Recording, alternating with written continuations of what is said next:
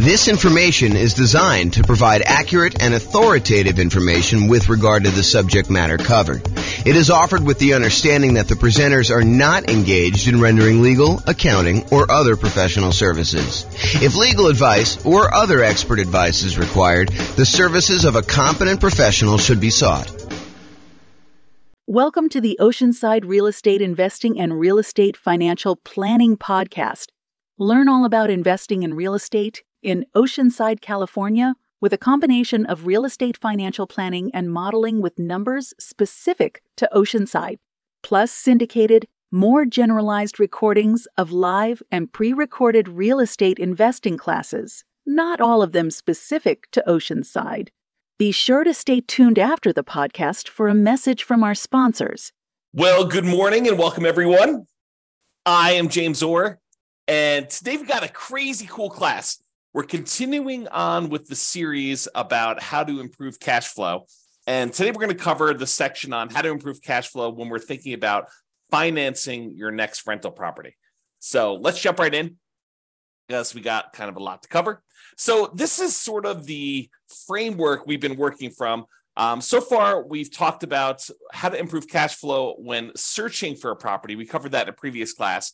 Today, we're going to be focusing in on this section right here, all the different things we can do to improve cash flow when financing our next rental property. And then in subsequent classes or subsequent classes, depending on how you like to say that, we will talk about how to improve property cash flow when we talk about the strategy that we're going to use, what real estate investing strategy we're going to implement, and then how to improve cash flow by improving the property itself, and then how to improve cash flow during the marketing of the property in order to find a tenant or a tenant buyer, and then how to improve cash flow when we own the property. And then finally, we'll finish up with how to improve cash flow on a property while we're renting it. But today we're going to focus on how to improve rental property cash flow when we're financing. And there's quite a bit to cover, because this is probably the largest section. I don't know if I would say it is the largest improvement section, whether it will have the biggest impact. I think some of those biggest impact things are more around strategy and maybe even owning. The financing thing definitely has an impact, but I think some of the other ones like strategy and when you own the property and maybe a couple other ones are larger in size. And by larger in size, I mean you have a very high probability of being able to improve cash flow by the largest amount when you think about some other things. Now, financing, there are definitely a bunch of things we can do to improve cash flow. Some of them you will choose to do. Some of them you will choose not to do just because it doesn't make sense for your particular situation. But we will cover them all so that you have good comprehensive knowledge on all the different choices available, and then you can make a decision. All right, so what I've done, which I didn't do on the graphic, but I've done here, is I've broken it down into sort of subcategories for financing. So we'll talk about some sections where things you can do for financing before getting the loan, paying upfront instead of financing things over time, changing or improving the borrowers on the loan, your relationship with the lender and things you could do with that in order to improve cash flow, changing the amortization period, the terms of the loan, and then private mortgage insurance related stuff. And then things you could do with other properties, because, I'll get to it later, but things you could do with other properties to improve cash flow. And then non-traditional financing, we'll talk a little bit about some of those things as well. So let's jump right in, because I got a lot to cover and there's a lot of them to go over. So let's talk first about before getting the loan.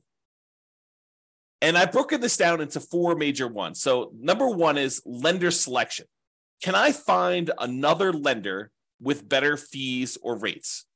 You guys do understand that each lender is a little bit different. They may charge you a little bit higher fees. They may have a little bit better customer service. They may be available after hours to take your call.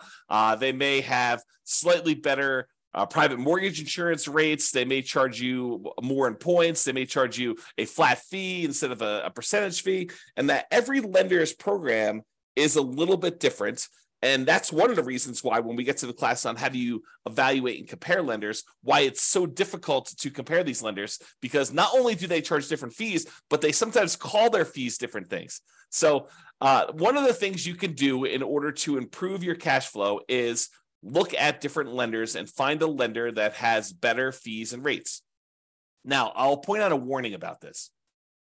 Sometimes you will think that a lender has a better fee or rate structure, only to find out later that they were not telling you the whole story, or they were not giving you all the information you needed, or there were some hidden fees that you didn't realize because you weren't asking like all the exact questions. So you got to be really, really careful and a little bit paranoid about this. But I do think it's important that you talk to a few lenders when you're thinking about buying a rental property. And the way that I'd like to recommend it is I'd like to recommend that you ask your real estate agent for their, top 2 or 3 lenders that they would recommend, the ones that their clients have had good experiences with and have really good competitive rates and fees. And then call them all on the same day. And you may want to add 1 or 2, maybe the bank, the credit union or the bank that you bank with, just to kind of see where they are as well. And then call them all on the same day. Tell them what your kind of credit score is. This is the short version of the class on how to evaluate the lenders. But tell them what your credit score is. Tell them you'll let them pull it if we decide to go with you together. But then I'd like you to give me a term sheet showing all the fees and costs of doing the loan and what the rate I would be able to get is with no points. And then I think you want to sort of price it out with no points. And then if you decide later you want to buy down points, maybe you go and reprice this stuff again. But I think for the most part, you're going to price it out based on no points. And then you're going to make your decision based on that. So that's the very, very short version. There's a lot more detail in the class when we talk about evaluating, comparing lenders. But lender selection is a way that you can save yourself, I don't know, I'd say conservatively thousands of dollars. In some cases, it's hundreds of dollars, but if you're really looking at the wide range of what different lenders offer, this could be thousands of dollars, and thousands of dollars could be used to do other things like buy down the interest rate as an example and get a better cash flow on the property. So lender selection is really important. I think you should focus in on that. You can also choose to select your loan by closing costs.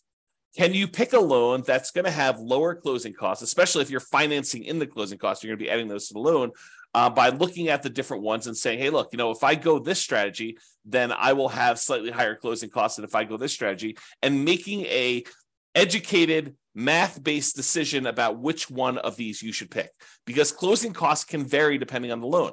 And some of it may be like upfront private mortgage insurance. Some of it may be the closing costs that particular lender may charge, or the program has specific closing costs that you need to pay, like certain fees, especially if you're doing like some type of down payment assistance program or something like that. Those can have additional closing costs associated with them, which you may or may not want to choose that particular loan program in order to get that particular program because it has these extra fees. So just be aware that closing costs can vary a little bit depending on which program you have, and compare those if you're going to consider multiple loans.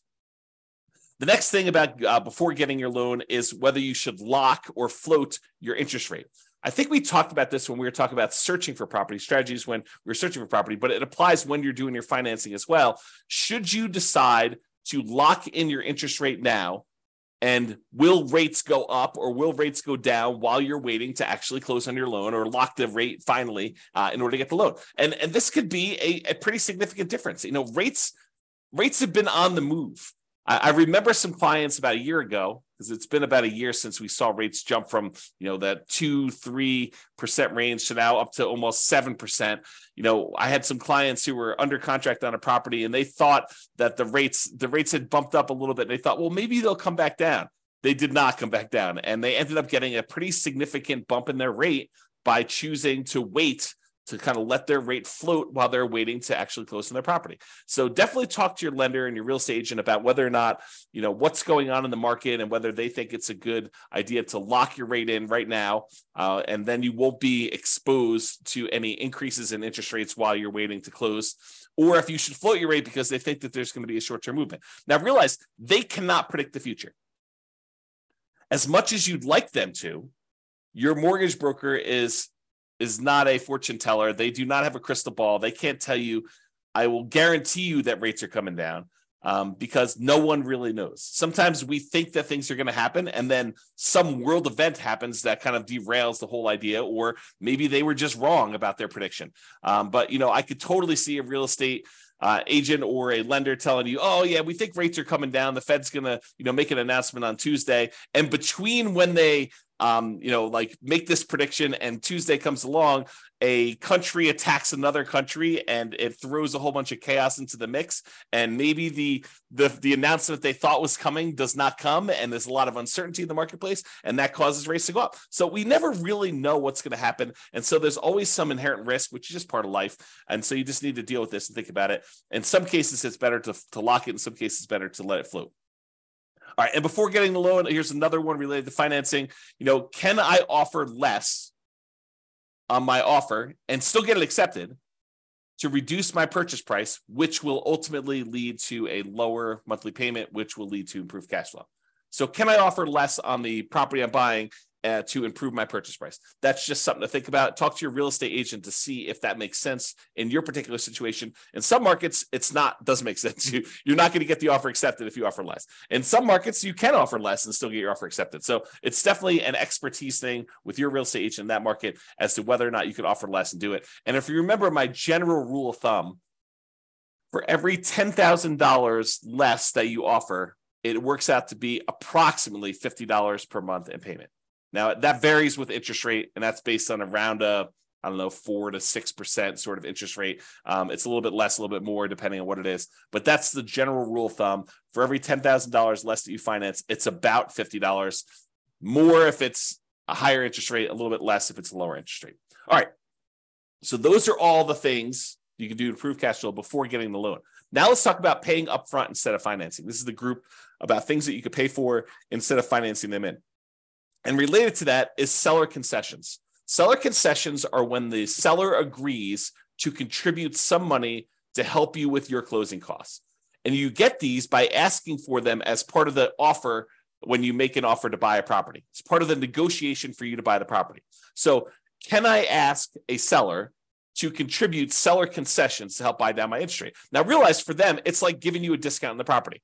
So this may be competing with you offering less. In some cases, you may say, look, I'll offer you your full price, but I want $5,000 in seller concessions. And basically you're saying, I'm going to offer you $5,000 less for the property because $5,000 in seller concessions comes right off of what they would net when they sell you the property. So by asking for seller concessions, though, now you've gathered some money that you can then use in order to pay for some of your closing costs, or maybe buy down your interest rate or something like that, where now you don't need to finance if you were going to finance some of your closing costs in, or if you were going to have a slightly higher interest rate because you weren't going to use money to buy down the interest rate, then you could have a improved interest rate if you ask for seller concessions and you use those to buy down your rate. And we went over the example of this in the previous module on how to improve your cash flow while searching for properties. I give you an example of what the actual numbers were for a specific day on a specific price of property with a lender here that was local to me. And yours will vary a little bit, but realize that I gave you an example and I showed you how much it would cost to buy down your interest rate and how much that would improve the monthly payment on it. So realize seller concessions can be a pretty big one if you're willing to ask for a seller to give those to you and they're willing to do the discount in order to do that. In some cases, in a hotter market especially, in some cases, we might be willing to pay above what the seller is asking in order to get them to include seller concessions so that you can finance in the improvements you're doing. So as one example, some of my clients in the past have bought new construction properties where, let's say the property was a $400,000 property. They might go to the builder and say, look, builder, I will agree to pay you $405,000, but I want you to contribute $5,000 to my closing costs. Why would they do that? Because now you can finance in the seller concessions that you could use to pay for your closing costs and stuff like that. So you could come to the table with less money, which might be overall better for your return on investment calculation, which you got to run it both ways in that spreadsheet. Go to the world's greatest real estate deal analysis spreadsheet and run it by asking, getting seller concessions included, even if it means raising the price, or not getting seller concessions and having to come to the table with that money for closing costs. Okay. So enough on seller concessions. You could choose to pay your closing costs. Some people are thinking, hey, I will go ahead and finance my closing costs because I get this better return on investment. But by financing your closing costs, it does slightly decrease your cash flow because you are borrowing more. And so your monthly payment goes up. Even though your overall return on investment may be better, your overall cash flow may be worse. And so this is a calculation you need to do for yourself. You need to decide by running this in the world's greatest deal analysis spreadsheet. You need to go figure out and say, look, if I decide to pay for my closing costs up front, maybe my overall return, when we look at the 4 different areas of return, appreciation, cash flow, debt pay down, and cash flow from depreciation, the tax benefits part. We're not talking about reserves here, but those do come into play. But really, we're looking at all those returns. We're saying, look, overall, if I have to bring less money to the table, my return on investment looks better.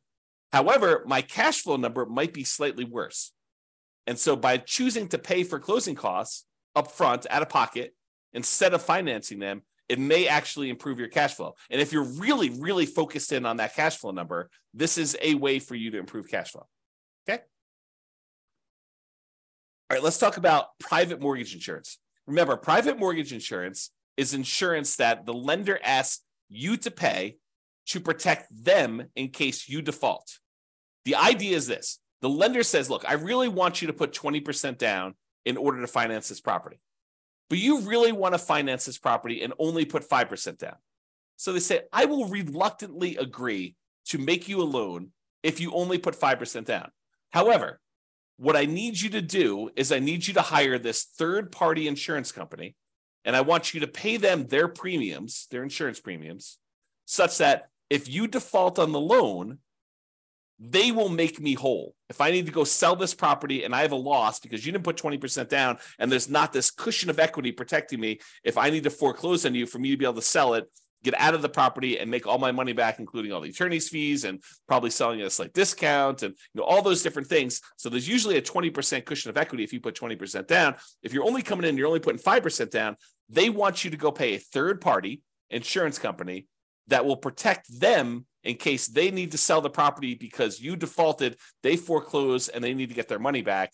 And so you say, I will agree to that. I will pay this monthly fee or an upfront fee in order to have this insurance company protect you because I'm only putting 3.5% down or 5% down or 7% down or 19% down. Anything less than 20% is typically what you need for PMI, what they require for PMI. Okay. So there's a couple options with PMI though. In one case, you could choose to pay PMI monthly. Some of these private mortgage insurance companies will allow you to pay your private mortgage insurance monthly, and some of them go away after you've gotten back up to that 20% equity. Not all of them. For example, FHA never goes away. But some of them will go away. They'll say, okay, we can now remove PMI once you've gotten to the point where you've got 20% of equity, when you get to 80% loan to value. So you could pay monthly as one option. Or the insurance company says, hey, look, instead of paying monthly, what you could do is you could pay a one-time upfront lump sum payment instead of monthly. And if you're concerned about cash flow on your rental property, you don't want to have this $150 to $250 a month private mortgage insurance payment on a $500,000 property, somewhere in that ballpark. And it varies a little bit. There's a lot of things that go into PMI, which we'll cover in the classes on PMI. You can go into the control panel in order to watch the video I have on that already, or we'll do another one here coming up soon. So if you don't want to pay that $150 to $250 a month in PMI payment because it's impacting your cash flow and you'd rather not have that negative cash flow, you could say, look, I've got whatever it is, $4,000 sitting here. I would rather take this $4,000 and I'd rather pay it upfront in order to have that monthly payment for PMI go away. And so cash flow improves by, in this case, whatever it is, $150, $200, $250 a month by paying a single $4,000 payment. And then you got to calculate, is that a worthwhile return for me? Is paying $4,000 now to get $200 or $250 better cash flow a good return for me doing that? Okay. And so those are the things to consider paying upfront instead of financing. Another thing that we think about for paying upfront instead of financing is paying a fee in order to get a staggered interest rate loan. This is very popular right now because interest rates have gone up so much. A lot of builders especially are doing something like this where they're saying, hey, look, we will go ahead and buy the property from us, pay full price, and we will prepay some interest on your loan so that in year one, you have a significantly lower interest rate than we have right now. In year two, you have a lower interest rate, but not quite as low as year one. And then year three, it goes up to whatever the regular interest rate was. And what they're really doing is they're prepaying your interest on that loan in order for you to not have that for the first 2 years. So I'll put some numbers on it just to give you an example. And this may not be exact. You need to go talk to your lender about what they might be. But let's say interest rates right now are 7%. So you go to the builder, you say, look, builder, I want to go buy this property. It's a $400,000 property as an example, and I'm going to pay you, and the interest rate I can get with the lender is 7%. So the builder says, look, I will go ahead and buy down your interest rate, and it's kind of like staggered for 2-year plan. And they'll say in year 1, you're going to have a 4% interest rate, and that'll be the interest rate for the first year. After that, you're going to have a 5.5% interest rate in year 2. And then after year 2 is done, starting in year 3, you will have that full 7% interest rate. So your cash flow, if you were buying this as a rental in year 1, would be significantly improved. Most of the time, a lot of people are doing this as a nomad strategy where they're moving in. And so the interest rate for the first year while you live there is considerably lower. And then the year afterward, the second year, it's lower, but not quite as low. And so your cash flow on your first year as a rental, if you decide to do the nomad strategy and then convert it to a rental after living there for a year, is improved for that first year. But then after that, it goes back up to 7%. And some people are thinking, well, interest rates will surely come down in the next 3 years. Well, maybe not. We don't really know what interest rates are going to do. They may come down in 3 years, and then at which point you could probably do a refinance out, to kind of change your rate, a rate and term refinance to change the rate on the loan, if it comes down low enough to do it. And remember, if you were living in the property and then you moved out, now it's an investment property, it's a very different kind of like rate that you might get on investment property than if you got in an owner occupant. It's usually higher. So you got to kind of consider these things when you do that. In general, I'm not saying they're bad. In general, though, I don't like the staggered rate idea. I mean, if you're only going to hold a property for a short period of time, I could see it being beneficial to do for a very brief period of time. But I'd almost rather they take that money and give you a lower rate for a 30-year term. That way you can keep that loan for 30 years. Although some people are like, but James, I'm going to be refinance. I'm going to sell the property because I'm going to reuse the equity. I'm going to re-leverage up. I'm going to do a cash out refinance, or I'm going to go and do a rate and term refinance when rates come down. So why would I go buy down the rate for 30 years if the rates are higher than what I think I'm going to get? Well, we don't know what the future is. And so I think that's one of the big concerns about whether you do this for 30 years or not. Maybe I should do a separate class on that idea. To be determined. And then the other option, which I was just sort of talking about, is you could buy down the rate completely. So you could say, look, instead of doing this staggered rate where I get a lower one for year 1, then a slightly higher one for year 2, and then it goes to the full rate after year 3. And by the way, there may be a 3-year plan out there by the time you get this. Maybe like you buy it down for year 1, year 2, and year 3, and then it goes up to the regular rate year 4. I mean, who knows? These kind of programs change all the time. So just realize, talk to your lender, find out what they are. So the other option, though, is you pay a fee and you buy down the rate for the entire 30-year period. And we talked about this when we talked about searching for properties. I gave you that example of how much it costs to buy down the rate for the entire 30-year period and how much improved cash flow you got by doing that. So that could be a way for you to do this too. So we kind of covered these options. So to recap, paying up front instead of financing. We talked about seller concessions, getting the seller to contribute some money to help cover your closing costs or using that to buy down rates. Paying the closing costs up front instead of financing them. Prepaying PMI instead of paying it monthly. Getting that staggered rate, or buying down the rate for the entire term of the loan. Those are the options for paying up front. All right, let's talk about changing or improving the borrowers. So let's talk about changing you. Some people come into this and they're so anxious to get excited that they don't take the time to really improve their situation first. And I understand it because, getting in on a property, that first one, and getting that property, the kind of asset base growing for you, it does make a huge difference. But so does improving your credit score. So if you're coming into this and, you weren't super concerned about your credit score before this, and you kind of let it do whatever it needed to do, and maybe you were late on some stuff, and maybe you had some, serious setbacks that caused you to be late, like medical bills that you couldn't afford or whatever it was, like taking the time to improve your credit score can have a very significant impact on the interest rate you get and on the private mortgage insurance rate you get if you're getting PMI. So it is worthwhile for you to take the time and improve your credit score. And a lot of the things about your credit score are counterintuitive, meaning you might think, oh, I'll just close down this credit card because I'm not using it and that will improve my credit score. Maybe not. And so there's a lot of subtlety and nuance to it. And you should probably talk to an expert, find out if your lender is an expert at improving your credit score, or if not, maybe ask them if they have a recommendation for someone who can help you do your credit score and improve it. And I'm not talking about doing the sketchier stuff to improve your credit score. I'm talking about legit things like making sure you're paying on time, making sure you have your ratios in the right spots, making sure you have the right mix of credit if you're doing it that way. the legit ways to improve your credit score, and not like, not paying on anything and then negotiating paying off all your stuff. Like, I'm not talking about doing that, like the scorched earth version of that. That's not what I'm referring to. So improving your credit score could actually improve what you're able to get on your interest rate for your loan, and also what you're able to get for your PMI, which both of those can significantly improve cash flow on a property. So it is worth focusing on credit score. Now, if you have a relatively weak credit score, you may want to consider talking to a friend or family member, which I'm not even going to go into the details of this, because it takes a certain type of love and trust for another person to come in and co-sign, be member of a loan in order for you to buy a property. But if you can get your friend or family member to agree to this, good for you. And that could possibly improve your interest rate, get you better interest rate on the loan.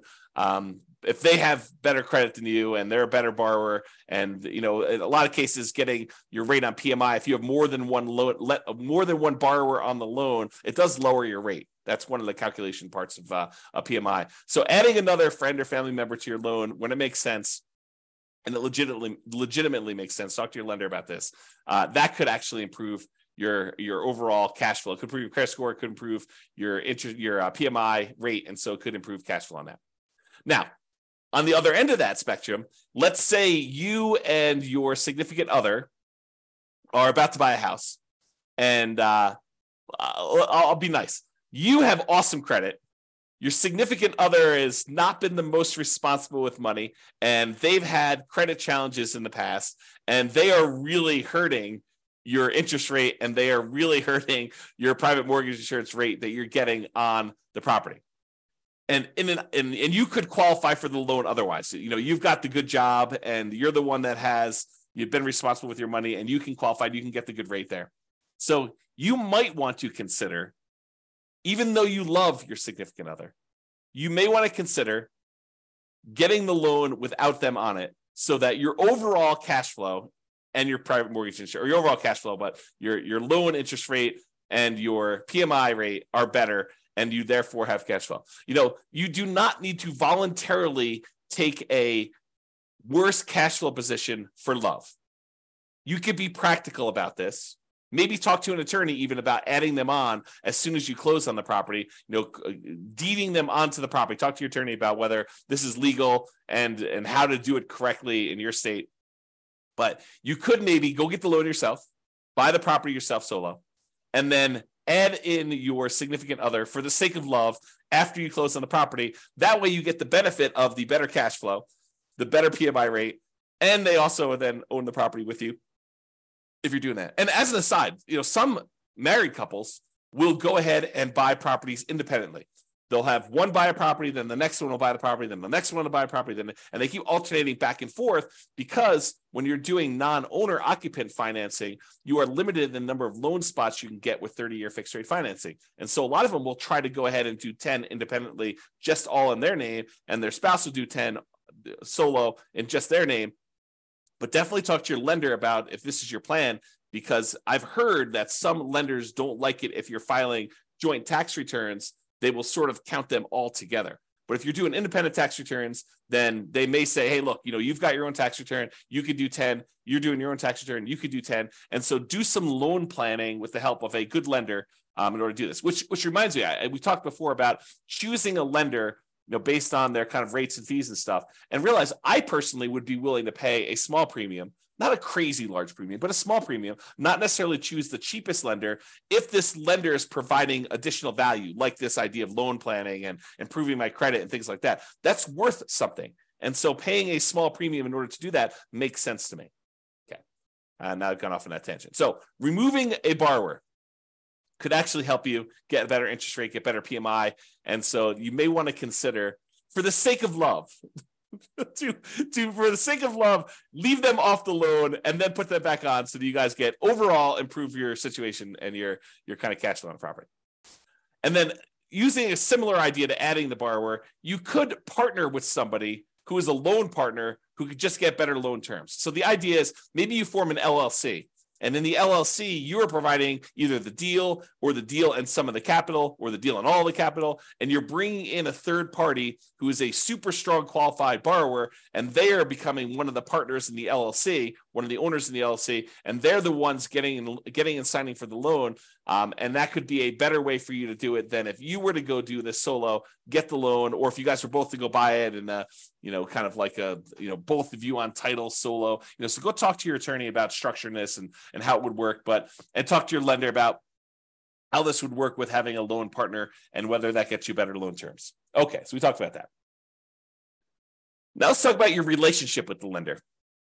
And I will tell you, of all of the strategies we have here, these are probably the ones I've seen the least, actually get seen implemented the least, and probably the ones that have the least impact. But they do sometimes come up, so I wanted to mention them to be comprehensive.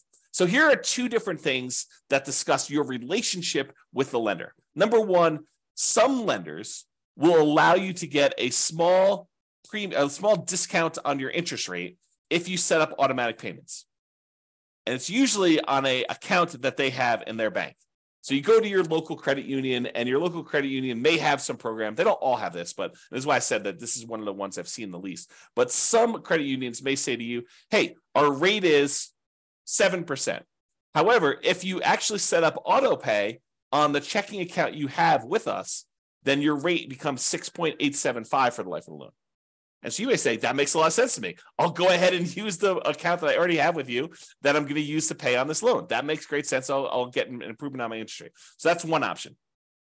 Some credit unions or banks or whatever it is may say to you, hey, look, if you have a investment account with us, you may get a slightly better interest rate if you have a savings account, a checking account, and your investments all with us and your mortgage. We might give you a small interest rate benefit by being a ideal customer that has a much larger relationship with you. Or they may actually say, hey, look, if you have more than X number of dollars on deposit with us, whatever that is, $25,000, $100,000, $500,000, then we will give you our preferred lending criteria, tier, whatever it is, in order to do that. You tend to see more of those with commercial loans, although maybe you see it with residential loans. Again, I don't see this very often, but I've definitely heard about people getting these benefits. I had one client at closing told me about their lender was giving them some type of preferred rate for doing some of this stuff. So check with your lender, see if that's appropriate for you. All right, change the amortization. Amortization has to do with the period of time over which your loan pays off. If you say you have a 30-year amortizing loan, that means that by making regular monthly payments, the loan will be paid down to a zero balance after 30 years. Or if you have a 15-year amortization, it means that a 15-year loan, by making the regular monthly payments, will be paid off down to zero at the end of 15 years. Okay, so when we talk about amortization, I'm talking about kind of like the period of the loan or how the loan is amortized to do that. So for example, with an interest-only loan, the loan is not amortized. You are only paying the interest that is due, and the balance of the loan is staying the same throughout that period of time. So you may be paying just the interest, no additional money toward the principal or the amount that you owe on the loan, and so the balance of the loan is not going down. Well, by paying interest only, that does improve cash flow. So you could choose, if your lender offered this and you were willing to do this, to say, look, I'm not willing to have a 30-year amortizing loan. I want to have an interest-only loan. Then you'll always owe the same amount unless you pay extra and reduce your principal. But I want to pay the same amount and only pay the interest on the loan, which would improve cash flow. If you think about it, this is part of our deal alchemy class. But if you think about the 4 areas of return we sometimes talk about, the appreciation part of the return, the cash flow part of the return, the debt pay down part of the return, and the cash flow from depreciation or the tax benefits part of the return, plus the reserves. But if you think about those kind of primarily 4 areas of return, what we're doing by doing an interest-only loan is we're using deal alchemy in order to say, hey, look, instead of taking the return we're getting from paying down the loan, the amount of money we'd be paying in principal, we're moving that return up into the return quadrant for the cash flow. So we're saying, look, we're taking a 0 return on debt pay down, and we're moving that to the cash flow portion of our return. So that could improve cash flow by doing that. So you could do an interest-only loan if you wanted to do that instead of having the loan be paid down. There are some rare loans out there, less common these days, but I wanted to include this to be comprehensive, where you can pay less than the interest that is due. So if you think about it, you have a $400,000 property, a $400,000 loan, you're paying 7% interest on it. They can calculate out how much interest is due in that month. It's 7%, times the 400,000 divided by 12. That's how much interest is due in that first month. But if you decide to pay less than that amount, then the balance of the loan increases. It goes up. You no longer owe $400,000 after the first month. You might owe $400,200. And then the next month, your interest that is due is actually higher. And so if you have this negatively amortizing loan, the loan balance actually increases each time you make a monthly payment because you're not even paying the full amount of interest that is due, which improves cash flow, oddly enough, right? You're basically taking that debt pay down part of the return, and instead of making it zero with like an interest-only loan, you're making that negative. And then you're moving that return up into your cash flow part of your return, because those things, they're kind of like opposite ends of kind of like a balance where if one goes down, the other one goes up, right? You think about it that way. So in this case, if you were willing to take a negative amortizing loan, which most of the time I don't recommend this because the amount you owe in the property is actually increasing each month. It's kind of a weird position to be in, but you could actually do this in order to improve cash flow. All right, rate from loan term. So I don't know if you realize this, but if you get an interest rate on a 30-year loan versus the interest rate on a 15-year loan, the interest rate on a 15-year loan tends to be lower than the interest rate in a 30-year loan. So if you go to a lender and you ask them for quotes for both a 15-year loan and a 30-year loan, the 15-year loan will have a lowest interest rate. It'll have a higher payments because you're paying off the same loan amount over a 15-year term. So the amount you're paying in principal goes up considerably. So the payment amount on a 15-year loan will be much higher, and the payment amount on a 30-year loan will often be much lower. However, the interest rate on a 15-year loan will be lower, and the interest rate on a 30-year loan will be higher. Okay, so you could go to a lender and say, I'm going to change my loan term in order to change the interest rate, which might impact your cash flow on a property and may be beneficial for you. It's not going to be beneficial from a pure cash flow perspective, probably change from a 30-year to a 15-year loan, but it might actually improve your overall return on investment numbers. Although you'd have to do the math on that. And I think most of the time it would not, but you can do the math and see. Okay. Loan term. So this is part of changing the amortization. Can I change the loan term? For example, instead of getting a 30-year loan, you could try to get ready for this? A 40-year loan.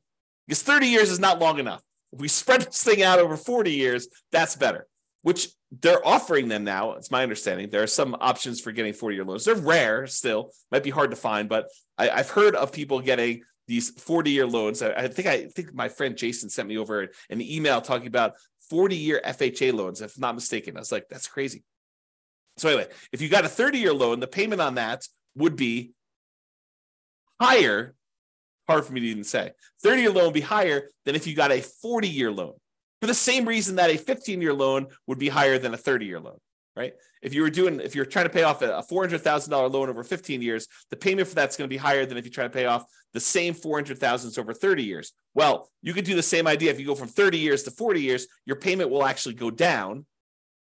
And so that would improve cash flow. Something to consider. All right. So we've talked about changing the amortization. Let's talk about loan terms. Loan terms are sort of like the things that go into the loan. So amount borrowed. Could you put more down, larger down payment, to reduce the amount that you're borrowing? Or could you buy a less expensive property, put the same percentage down, and reduce the amount you're borrowing? Because by reducing the amount you're borrowing, that would improve your cash flow.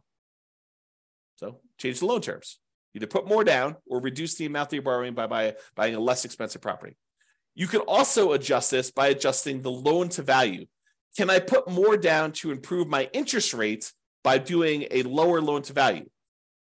For example, if you put 20% down to buy an investment property, they will quote you a certain interest rate.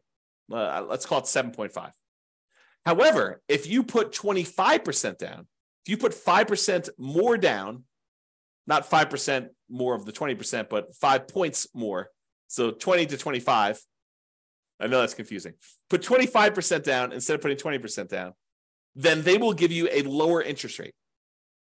It may go from 7.5 to 7%. It's that significant. So a lot of times when you run the math, if you've got the ability to come up with extra down payment, one of the biggest jumps you tend to get is going from that 20% to the 25%. And they do usually have jumps for 25 to 30 and 30 to 35. They just tend to be a little bit smaller. But there's a big risk, or at least perceived, it probably is true, but there is a big risk reduction for them by having you go from 20% to 25%. And so they will often give you a better interest rate from going from 20% to 25%. And it can be significant. This could be a significant way to improve your cash flow from two perspectives, right? First of all, you're borrowing less because you're putting more down.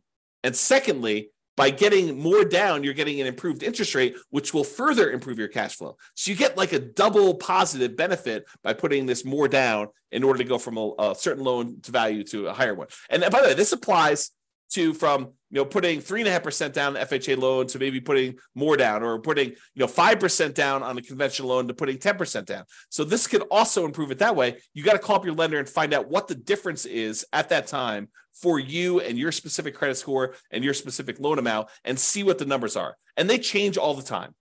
So I can't give you like a fixed number. It's always this. You got to call your lender to find out, but it can improve it. Okay.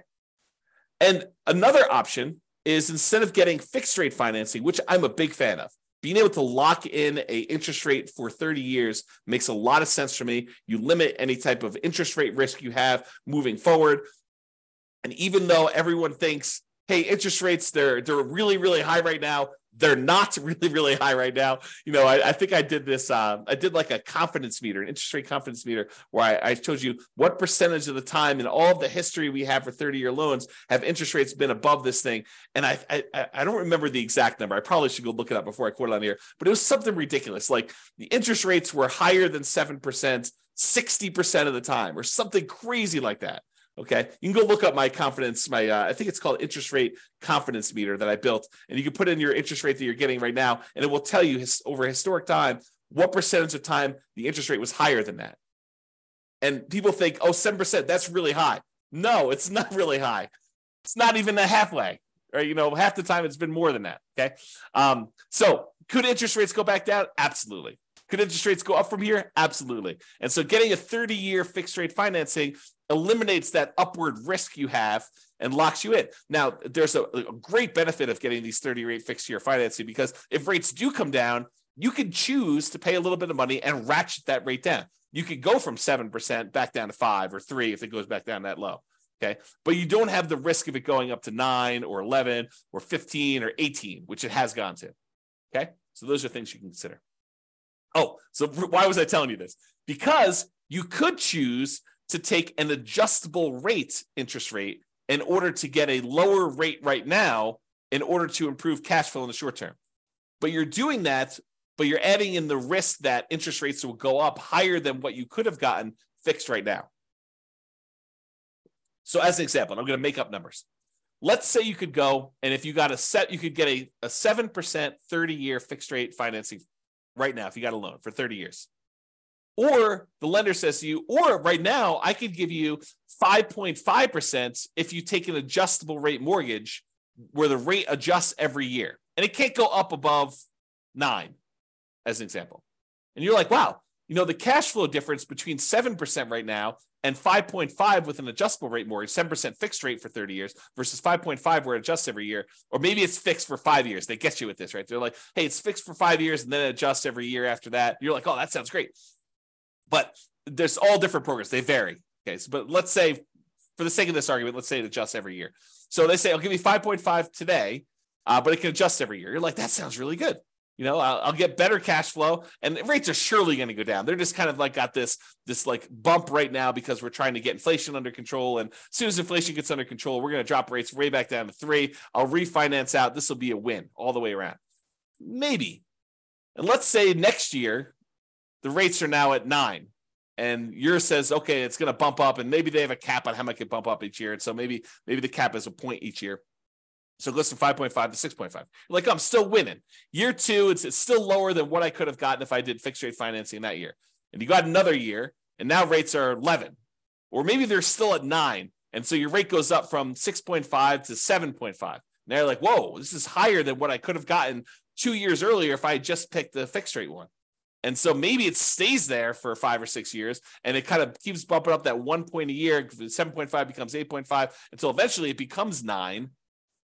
And now you're 2 percentage points higher than you were. Sure, you got improved cash flow for that first year or 2 or 3, but then after that, it's actually been higher. And it could go back down. So you could get a benefit of it if it adjusting back down on you for doing that. Maybe that's part of your adjustable rate mortgage program. But realize that there's a risk to taking these adjustable rate mortgages. And you need to decide if you're comfortable with that risk or if you'd prefer to lock in some type of 30-year fixed rate financing, eliminate that risk from your portfolio. And we'll talk about this when we go into the risks of real estate investing and how to mitigate those. This is one of the ways to mitigate it. This particular risk is to get these 30-year fixed rate financing things. And then if rates drop down, you could benefit by paying a little bit of money and actually refinancing, do a rate and term refinance and lower your rate then. Okay, so we talked about loan terms, the amount borrowed, loan to value, and adjustable rate. Let's talk about private mortgage insurance. We covered what it was earlier, but you can choose to not pay private mortgage insurance. How do you do that? Well, what triggers private mortgage insurance? Putting less than 20% down. So you could choose to say, I'm not going to put less than 20% down. I'm not going to do a 3.5% down FHA loan or a 5% down conventional loan or a 15% down non-owner occupant investor loan. I'm going to choose to save up a little bit more, get to the point where I have at least 20% down, in many cases, maybe 25% down, and not have to pay PMI at all. So can I put more down to eliminate or even reduce? Because if you put more down, even if you don't get rid of the PMI, it does reduce the PMI, the private mortgage insurance premium that you pay. The premium on someone putting 3% down versus putting 5% down is different. It costs you more in private mortgage insurance if you only put 3% down than if you put 5% down. Why? Because there's more risk to the insurance company in case you default. It's as simple as it is, okay? Or if you aren't willing to put more down to get rid of this, you could choose a loan program that does not have monthly PMI. As an example, if you have VA eligibility, the ability to get a VA loan, you served in the military, there's some other eligibility requirements, but that's the primary one. If you served in the military, the VA loan does not have monthly PMI. They have a upfront like guarantee fee or VA funding fee that acts sort of like private mortgage insurance. Basically, they're collecting this funding fee and then the VA is actually guaranteeing the loans for the lender. So if the lender says, hey, look, they defaulted, they only put 0% down and they defaulted on this, the VA then guarantees the lender and pays them for that. So that's why there's a VA upfront funding fee. It acts like a version of PMI. It's not called PMI and it's not monthly, so it improves your cash flow and you can finance it. But that's kind of sort of how the VA thing works. So you could choose a loan program that does not have monthly PMI and do it that way. All right, so that's the eliminate PMI option. We talked about this before. You could prepay PMI. You could choose to pay for PMI in one upfront lump sum payment instead of monthly, and that would improve your cash flow. You pay $4,000 instead of $200 a month. Cash flow improved at a cost of $4,000 upfront. And the other thing, which we also talked about, is improving your credit so that you can get better PMI rates and better interest rates. So it can improve your credit. Improving your credit can actually impact cash flow in 2 ways. All right. So that's all the stuff about private mortgage insurance. All right, let's talk about other properties. So if you think about this, a lot of times we're focused in on how do we improve cash flow, and we're like laser focused on how do we improve cash flow on this property that's I'm about to buy, that's right in front of me right now. But sometimes it's better to take a step back and say, okay, I want to buy this property. However, I'm really most concerned, and maybe this is not true for you, but I think it's true for most people. I'm really most concerned about my overall cash flow picture, not just cash flow on this one property, but if I can improve my cash flow overall, even if it means the cash flow on this property is slightly worse, but I could actually do it with like all of my properties combined, it is a net improvement, a significant net improvement, hopefully, then that's better. Because really, we don't care if we're making $100 a month or $200 a month on a particular property. We care what we're doing overall on all of our rental properties combined. That's really what's going to get us to financial independence. So if you think about that, we really should ask some questions about, well, what about other properties we own? So for an example, can I do a cash out refinance to either buy or refi another property? So imagine for a minute, you have a lot of equity in another property and you only have 5% down to buy this property. Or maybe you have, let's make an easier decision. You only have 15% down to buy this property, but you have way more than that extra 5% on another property sitting somewhere else. You could go and say, look, I'm really overall concerned about my cash flow.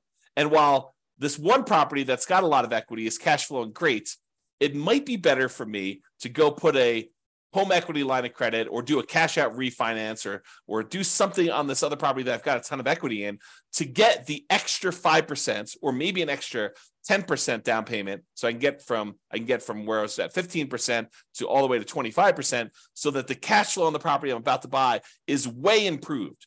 I would hurt my other property that I had a little bit by doing this money and borrowing against that one, but it would mean such a big difference on the other one that I'm about to buy that it is worth doing.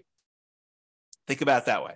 You went from having let's say you're doing a non-owner occupant loan, an investor loan. So you'd have 15% down, you'd otherwise have PMI on that one, and the interest rate in a 15% down loan tends to be pretty ugly. But if you go and you put an extra 10% down to get up to 25% down overall on that property, now you get rid of PMI and you get that great interest rate bump from going from 20% to 25%, going from 15% to 25% is even bigger. And so now you have an improved interest rate, you're borrowing less, and you're getting rid of PMI. The cash flow improvement by doing that may be so much better than the cost of doing the HELOC or whatever it is over here on this loan. And it may be worthwhile for you to do that. That's just sort of one example.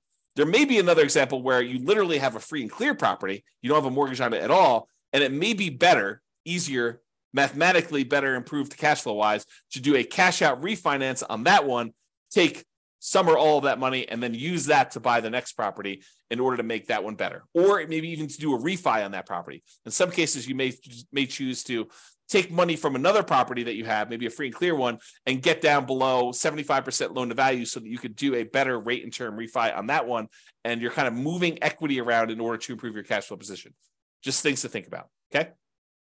And I think I covered this next one with my first example, cash out refi for a larger down payment. So we talked about borrowing money from another property where you took money out of that in order to get from 15% down all the way up to 25% down. And so it may make sense from an overall perspective to do it that way. And then the other thing to be aware of is there are limitations once you get to a certain portfolio size on your ability to do cash out and rate and term refinances. For example, and this changes all the time, so go check with your lender about what the current rules are.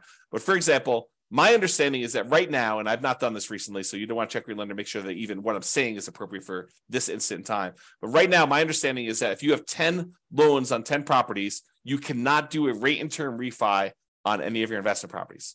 You need to have less than 10 in order to do that. So before you go buy your 10th property, or before you get yourself in a situation where you're going to limit what you can do, look at your whole portfolio and see if there are changes you should do before you buy your next property. So should you do a rate and term refinance or a cash out refinance on a property before you buy your next property, where it makes sense to do that because now you have less properties. We sometimes see this, although I'm not sure it exists anymore, but sometimes we see this when you get over 4 loans. The rates when you have less than 4 loans is one thing. The rates when you get over 4 loans might be something different. So check with your lender about rules that might apply to you and ask them the questions like, okay, so I'm thinking about doing a rate and term refi in the future. Is this going to affect me doing that? And these things can change. So they may not tell you something that applies a year or 2 or 3 down the road because there may be a change of policy, but using the rules right now, are there limitations on that? Okay. And then I have a note here, not just improving cash flow on the property you're buying, but on other properties before you can't easily fix it later. So we may not be talking about the property you're buying. We may be talking about your whole portfolio and fixing anything that could potentially, you don't want to paint yourself into a corner by buying this property now and not taking care of the other stuff ahead of time. That's what we're talking about. All right. Second to last slide. Non-traditional financing. If you have cash, you could just pay cash for this property and avoid financing altogether. Someone says to me, hey, James, so interest rates are at 7%. I don't want to pay the 7% because, the interest rates are really ugly and the cash flow gets really ugly. What can I do? And I tell them, you could avoid the interest rates altogether by paying cash. And they're like, oh, no, James, that would take forever. I only have, 5% saved up. I would need to save up for whatever it is. And that would take forever to do that. And, I don't want to do that. Then I'd be way far behind. Well, having done modeling on saving up until you have enough to buy free and clear properties and how long that takes to be financially independent, doing that strategy where you buy rental properties free and clear using the same savings rate you'd have if you were buying rentals much faster, doing the 5% down or 20% down or 25% down. So I can compare the time it takes you to be completely financially independent, saving 5% down, buying owner-occupied properties, moving in, living there for a year, converting those to a nomad when you save up another 5%, to 20% down, where you buy non-owner-occupied properties, to doing 25%, where you buy non-owner-occupied properties, to saving up and buying properties free and clear. The extra time it takes to buy the properties free and clear is nowhere near how much extra they think it is. It's a relatively small difference to buy properties free and clear. So if you're really, really paranoid about this, if you're like, look, 7% interest rates, cash flow is really ugly in my marketplace, even with all the things that I can do in order to improve cash flow, it's not the end of the world if you save up and put more down, whether that's free and clear or 50% down in order to get to the point where you don't have negative cash flow. Like it doesn't take that much longer if you do that strategy. It's more discipline and you got to do some stuff with the money in the meantime. But think about it this, well, I'm not going to go into this. There's a whole class coming on this idea of speed versus the speed of 5% down or 20% down, 25% down versus buying properties free and clear. And probably another class eventually on 50% down. I just haven't run the numbers on putting half down, which I just need to do, right? So it's not hard. I just need to take the time to do it. All right. So you could pay cash, which would significantly improve your cash flow, which is one of the reasons why it's not that much longer. Because when you buy a property all cash, it makes up a huge amount of ground to you having the amount coming in that you need in order to be financially independent. When you buy a property that you put a little bit down and you only have a small amount of cash flow, well, it doesn't contribute that much to you being financially independent. But when you buy a property free and clear and you have all of the cash flow, minus your kind of taxes and insurance and maintenance and vacancy, but you don't have a mortgage payment, which is usually a pretty large chunk of that, and your cash flow is very, very large, you don't need very many free and clear properties to get to the point where you're financially independent. Whereas if you buy ones that have small amounts down, 5%, 10%, 20%, 25% down, then the amount of cash flow you get on those is a lot smaller. You need a lot more, or you need a lot of time for them to build up to the point where they have cash flow going. So math is really interesting. All right, I've gotten off on a tangent long enough on that one. So you could pay cash. And would it be better to do that as a consideration for you? You could choose to seek out private financing. Talk to grandma and grandpa at the Thanksgiving table and say, hey, you got any money in CDs? I'm doing this real estate investing thing. Interest rates right now are 7%. What are you earning on your CDs? Well, I'm getting 2%, 3%. Okay, well, how about you loan me money at 4%? I'll pay you 4% on your money there. So you could structure private financing to get better terms than you could by going to a bank. Or all the creative financing things like owner financing, where you negotiate with the seller to get like purely bespoke financing terms, where it doesn't matter what the market's doing. You and the seller come to terms over what interest rate they're going to charge you, whether that's 11% a premium or 3%, a big discount, or 0% in some cases, right? Depending on how you structure it. So you could do owner financing like that. You could do subject to or wrap financing. Subject to is where you buy a property and you leave the existing loan in place. You're buying the property subject to the existing financing. Or wrap financing, where they have an existing loan and they're wrapping that with a new loan and they're making payments to the underlying loan and you're making a payment to them and they're keeping the difference. Or the lease option family, acquiring properties on lease option, where you're agreeing to lease a property from somebody for a period of time, and you have the rights to buy that. You have an option to buy it in a year or 2 or 3 or 4 or 5 or 10 in the future. Or maybe it's a lease purchase where you have a lease in place and you have a purchase contract that goes out a year or 2 years or 3 years or 4 years or 5 years or whatever it is, like that whole family of things. So would a seller consider some type of creative financing could be a solution to improve cash flow while we're talking about financing? And would those be better terms than you can get now from a traditional lender? Things to consider. Or the last one, loan assumption. We have all these loans out there that got 3%, sometimes less than 3%, sometimes 4% interest rates. And now interest rates are up at 6s and 7s. And so the loans that they had before are attractive, and some loans are assumable. For example, FHA loans. The challenge I think we're running into here with these loan assumptions, we've got all these really attractive loans out there, but unless you can get a big enough discount where the amount you need to bring to the table is relatively small, you're assuming the loan at what their current balance is. And since property values went up so much, we have this huge amount of equity that a lot of these sellers at least perceive that they have. And so you need to either pay off that equity or structure it in such a way that you're getting a big enough discount where the equity is a reasonable amount to pay in order to acquire these properties. But these could be attractive ways to structure it if you can overcome some of the challenges we have associated with that. Okay, so that's it for all the traditional financing. So in conclusion, optimizing cash flow is about maximizing income and minimizing expenses. And I have a typo. Correct the typo. All right. It's about maximizing,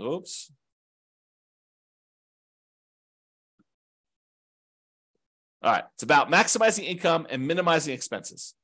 Your mortgage tends to be a very large percentage of your expenses on a rental property. It doesn't have to be, but it tends to be, especially if you're putting very little down.